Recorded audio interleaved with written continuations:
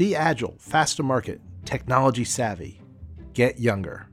That's the playbook of most American businesses as they create their strategies and curate their public image. Take, for example, Dunder Mifflin. Michael, I know exactly how much time and manpower are wasted in this branch. This company is getting younger, faster, more efficient. You need to prepare yourself. We're a youth-obsessed culture, and that spills over into how businesses conceive of themselves and imagine their ideal workforce. But it comes with a cost. Older workers are often seen as slow, out of touch, stuck in their ways, and digitally illiterate. Roadblocks to the future that need to be cleared. We're screwed. Who is? Us, you and me, the old-timers. I am not old. You are old. You are like 100. You're over 40, that's the cutoff. Are you listening to what he's saying? Retraining, new system, youth. I'm telling you, this kid is the Grim Reaper. In a recent Deloitte survey of approximately 10,000 companies, over 2/3 said that age is a competitive disadvantage to their organizations. So it's not terribly surprising that age discrimination is on the rise. AARP reported that 78% of workers over the age of 50 saw or experienced age discrimination in the workplace in 2020, compared to a still high, but modest in comparison, figure of 61% in 2018.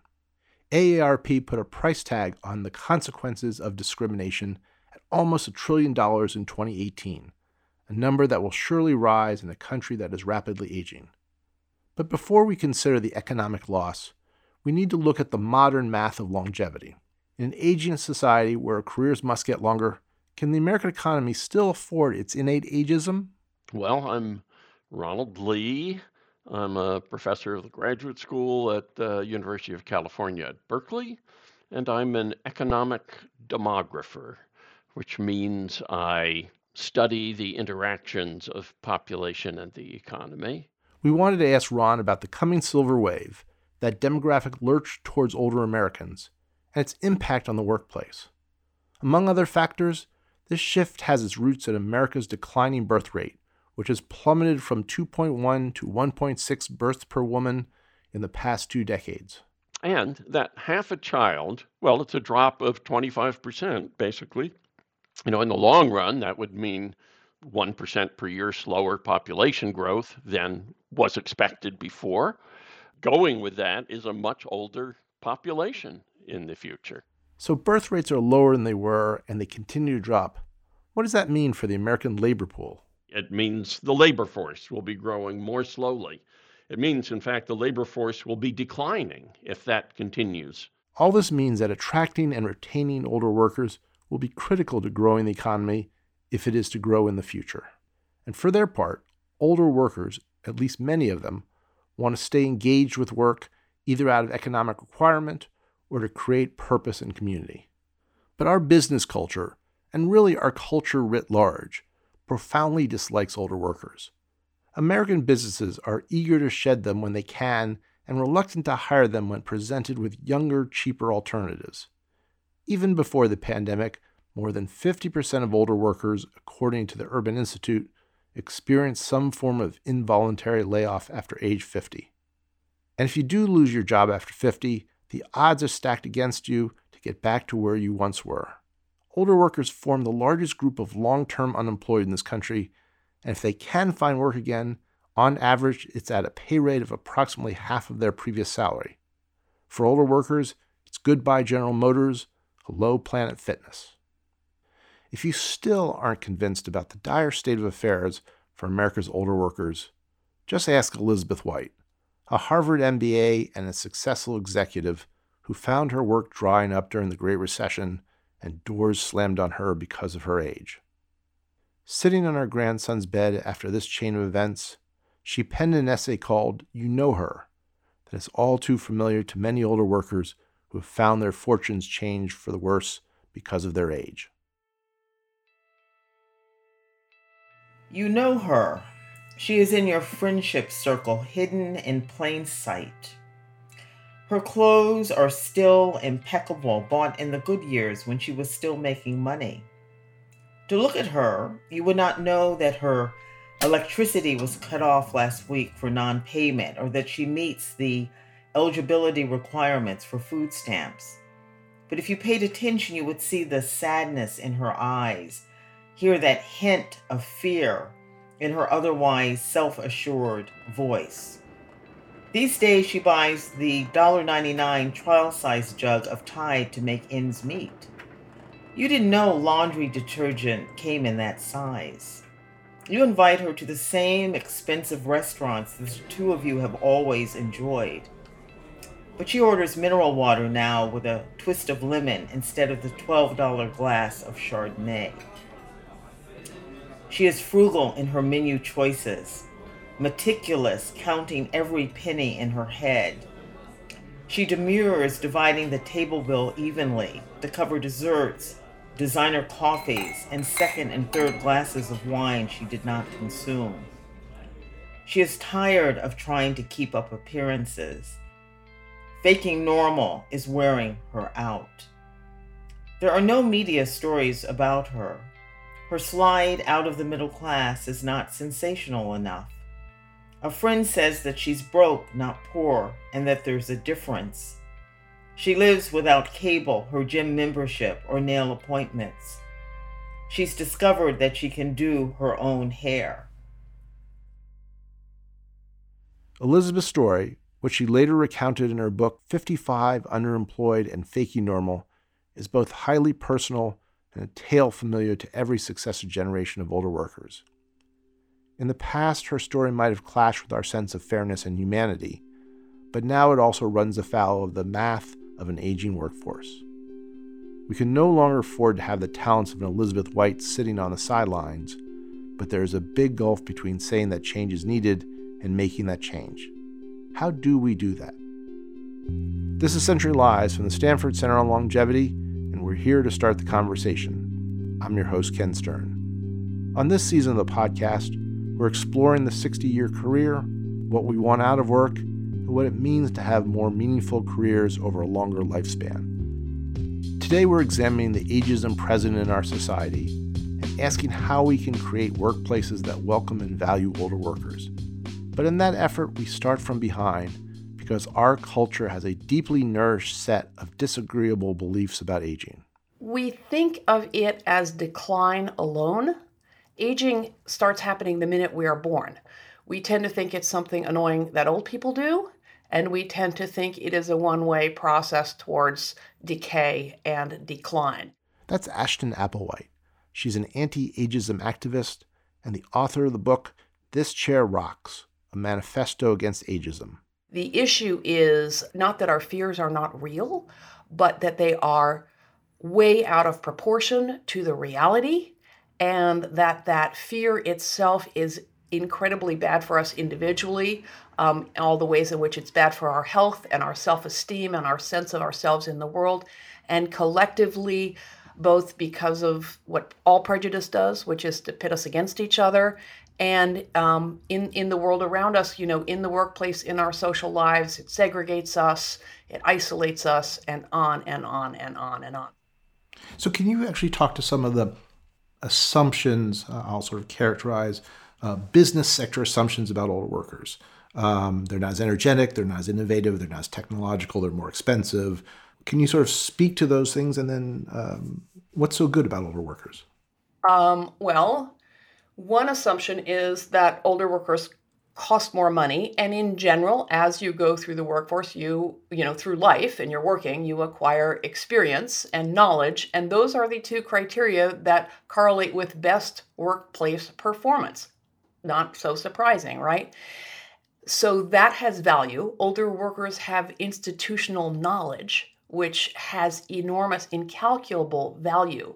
So I think it's important for employers to weigh the costs of those two things and balance that against the assumption that hiring younger workers for cheaper costs money in the long run. When you balance in the cost of reducing turnover, institutional knowledge, and I never want to say older workers are better than younger workers at whatever, but we do bring more emotional EQ, they say. the point is not that you want necessarily to hang on to the old people. You want to hang on to the good old people, but you want a mixed age team. You want age diversity because diverse teams, they, function better. They're better at complex decision making, et cetera, et cetera, et cetera, just the way other forms of diversity are better for companies. So companies, at least superficially, have bought into the notion that diverse teams are better than non-diverse teams. At least they talk that game. I don't have a sense that they think that way about age diversity as a value. Why not? And why haven't they been convinced of the value of age-diverse teams? Well, I think it's happening. It's true that only 8% of companies currently integrate age and ageism into their diversity, equity, and inclusion trainings. I think that is starting to change. If the people calling me up asking me to do public speaking and talk on podcasts is any indicator, and it is something of a litmus test, it is really bleeping onto the radar with a vengeance, as it should be. I think it has been omitted for the same reason it's been omitted from the cultural discourse at large. But there is an astonishingly strong business case for it. AARP did a study, the most recent one is in results from 2018, that pegged the cost to the U.S. economy of age bias against older workers in 1 year at $850 billion. And they calculate that by 2050, that could climb to $3.9 trillion. 2050, which is comparable to the GDP of Germany. So I think that corporate CEOs and policymakers, and the numbers are analogous globally, are starting to understand that there is a strong business case for tackling ageism at work. And needless to say, there is an incredibly strong human case. We're in a historically tight labor market, where companies are hurting for all sorts of talent.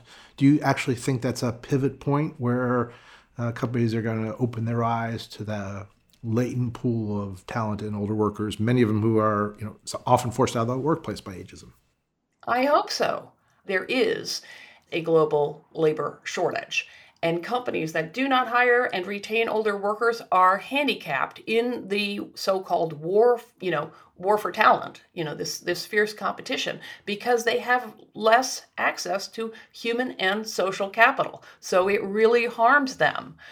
I hear from people almost daily who have sent out hundreds and hundreds of resumes in a global labor shortage, and without getting a single interview. If they land an interview, it often ends the minute they turn on their cameras or walk in the door, before they have had a chance to say a word. I mean, imagine being told that the skills that you have honed throughout a lifetime are without any value simply because you are no longer young.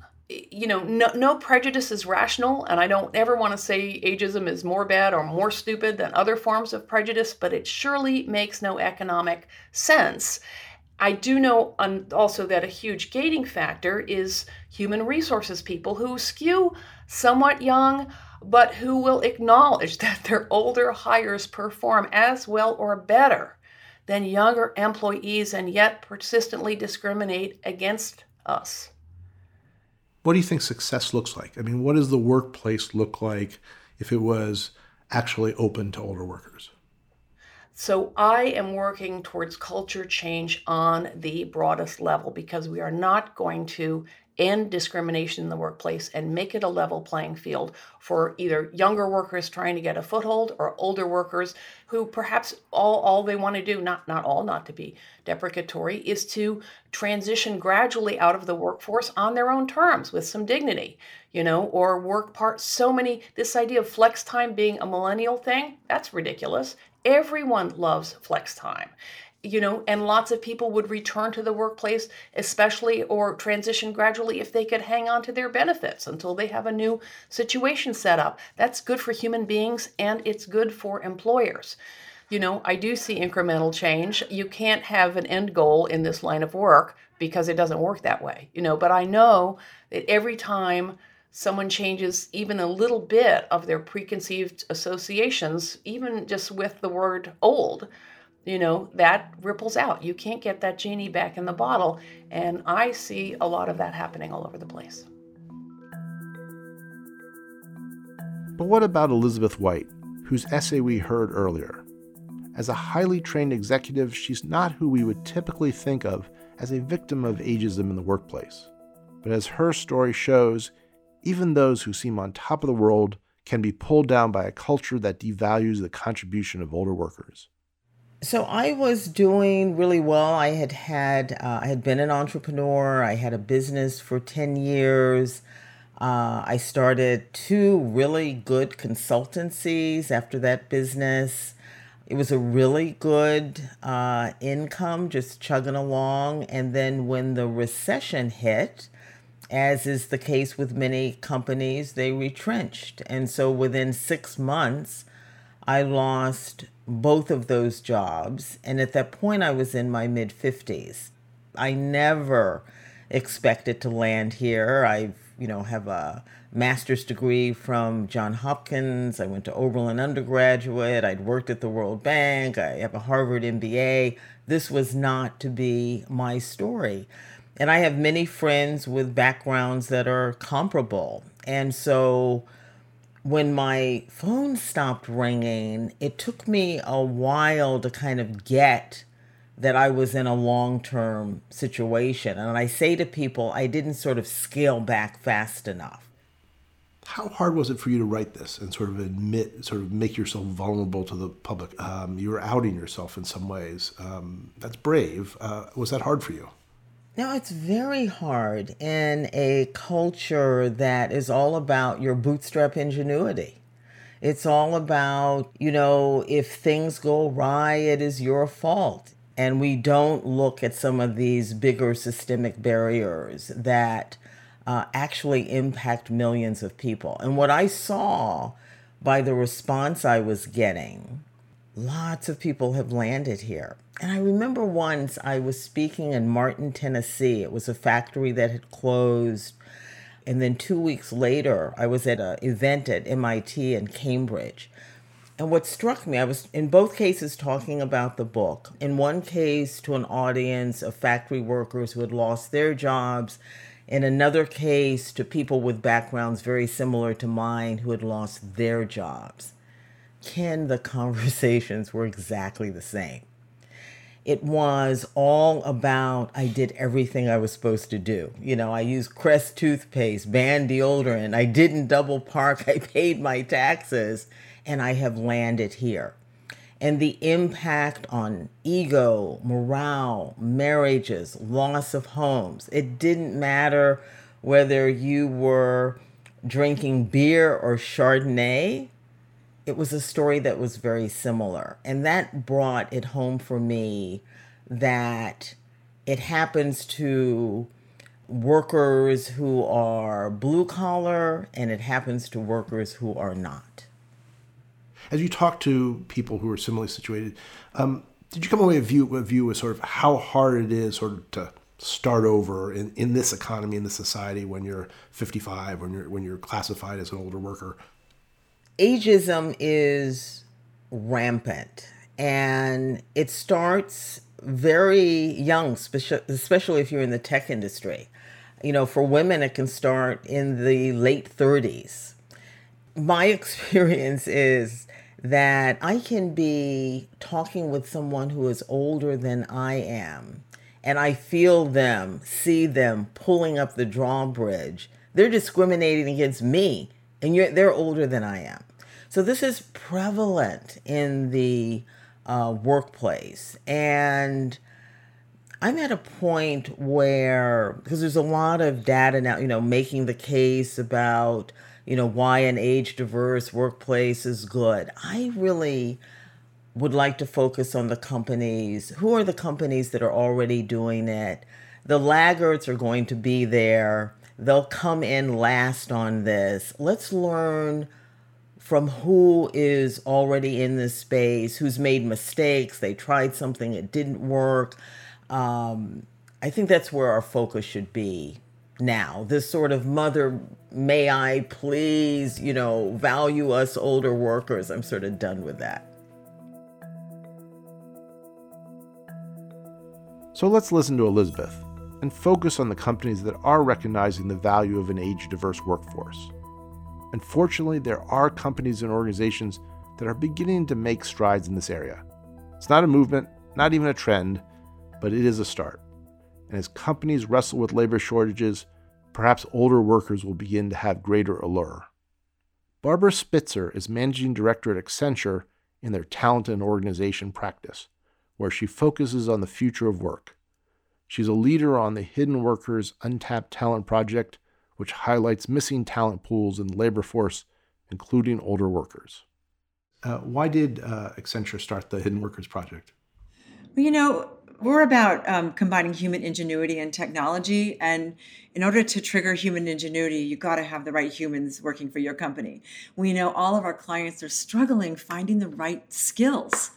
We've all read the story. And so we wanted to find out why. Why are they struggling so much to get the people that they need? And we had a hunch that there was a pool of workers out there that are not being found. So we partnered with Professor Joe Fuller of Harvard. This is our third collaboration with him. And we set out to find out, are there hidden workers? Who are they? How big is the pool? And why aren't they being found? And by the way, hidden doesn't mean they're hiding. It means they can't be found. These are people who are eager to work. They're working part-time. They're unemployed, but they're looking, or they've just given up. They've gotten discouraged and they've given up. What do you say to an employer who is, leery about hiring older workers? I think we can all assume that there are employers who have sort of general biases against hiring older workers. So how do you convince them that this is something that they need to invest in? I think companies are going to have to do this out of sheer necessity. So I just talk about the ROI around, are you growing as fast as you do? Do you have the jobs that you need? Are you short? What skills are you short of? Oh, well, those are probably the people who you've been employing for 25, 30, 40 years. How can you keep them here longer? How's American business, has American business as a sort of a larger group begun to think differently, especially in a time of very tight labor markets, been open to these ideas that maybe you haven't been fishing in the right pond? So a lot of companies have done a lot to try to be more inclusive of older workers. So companies don't go fishing in that pond because you can see the horizon of when they're going to leave the workforce. They may be less healthy. They're going to cost more on your benefits, and there's a bias, right? So Microsoft made a conscious effort to go after the older worker cohort of hidden workers. So they started this Include program where they listened intently to the people who were employed at Microsoft and were older. What do you need? Well, we want flexible work schedules. We want to be able to take sabbaticals. We want to be able to have training. We want good healthcare benefits, but we can't pay an arm and a leg for it, right? And we want to be able to take some time off to take care of my parents. I might be 63 years old. I got older parents and, they're ill. So they put in flexible benefits where there are a 10-year freeze on deductibles. There's no premium for total health care. And maybe in exchange for that, the person may make a little bit less in cash because cash matters a little less. And another company, Marriott, they have flexible schedules. They help their employees buy and sell properties, and they have relationships with senior living facilities where they make that available to their people.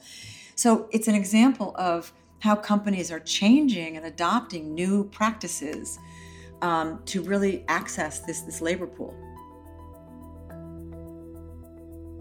Just as forward-looking companies have recognized that they need to rethink workplace practices to support women or employees of color, they have also recognized that the needs of older workers may be different. CVS is one such company. 25% of the pharmacy retailer's workforce is 55 and older, and it has been leading the pack on this issue for a while, even running a snowbird program at one point that allowed their pharmacists to travel south for the winter. We sent out producer Cameron Chertavian to speak with Lena Barkley, an operations manager of workforce initiatives with CVS Health. A 26-year veteran of the company, she works to attract talent who might otherwise be overlooked by CVS.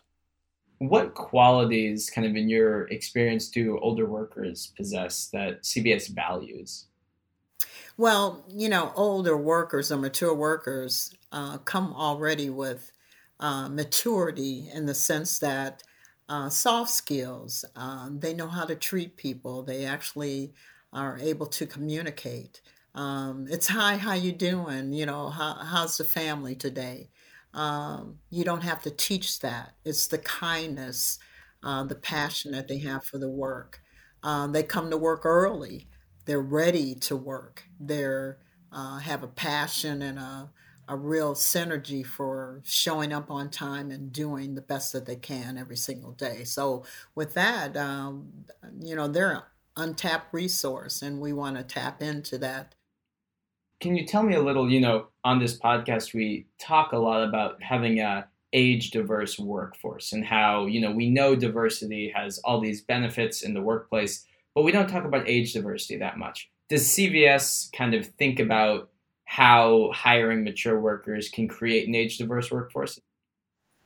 Yes, it's so important because together we leverage, whether you're working with a new person coming on that's in their 20s or someone 35, or working with someone who's been on the job for, take myself, 20 plus years. That collective skill set really has maturity in it to say that we're going to be successful. You don't want all of the same working together. We can mentor each other. We can learn from each other.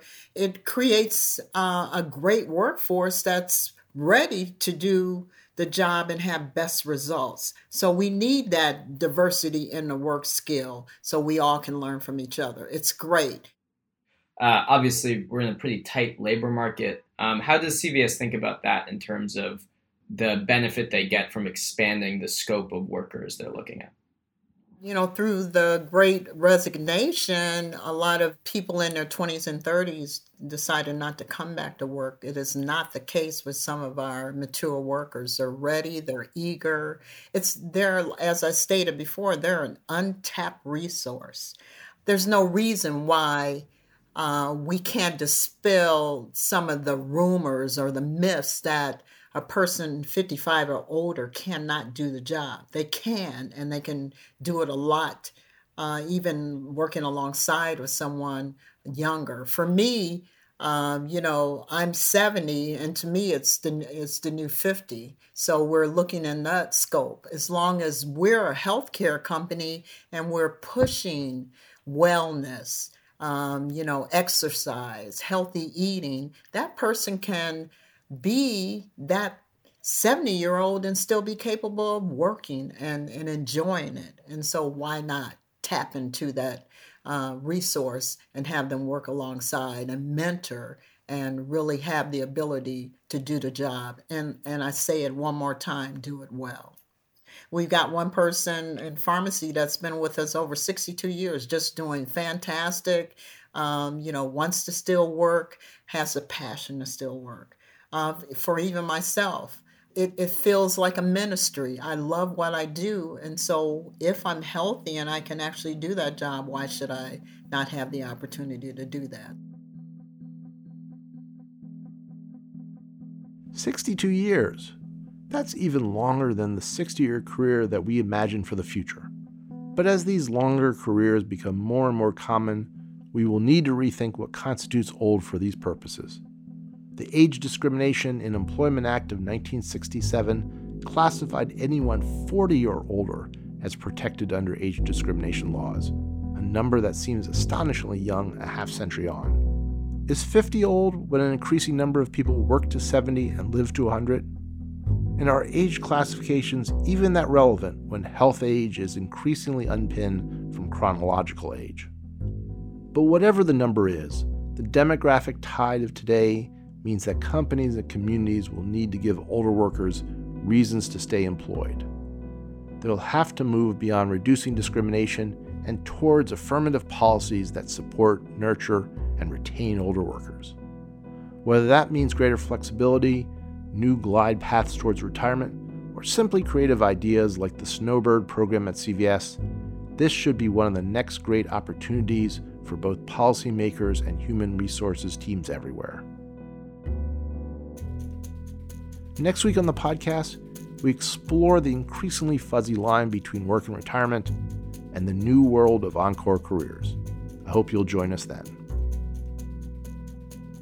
Century Lives is produced by Carrie Thompson, Aaron Slomsky-Pritz, and Cameron Chertavian. Special thanks to Joseph Fuller, Professor of Management Practice at the Harvard Business School. Music for this episode was provided by Ramteen Arablouei and the Audio Network.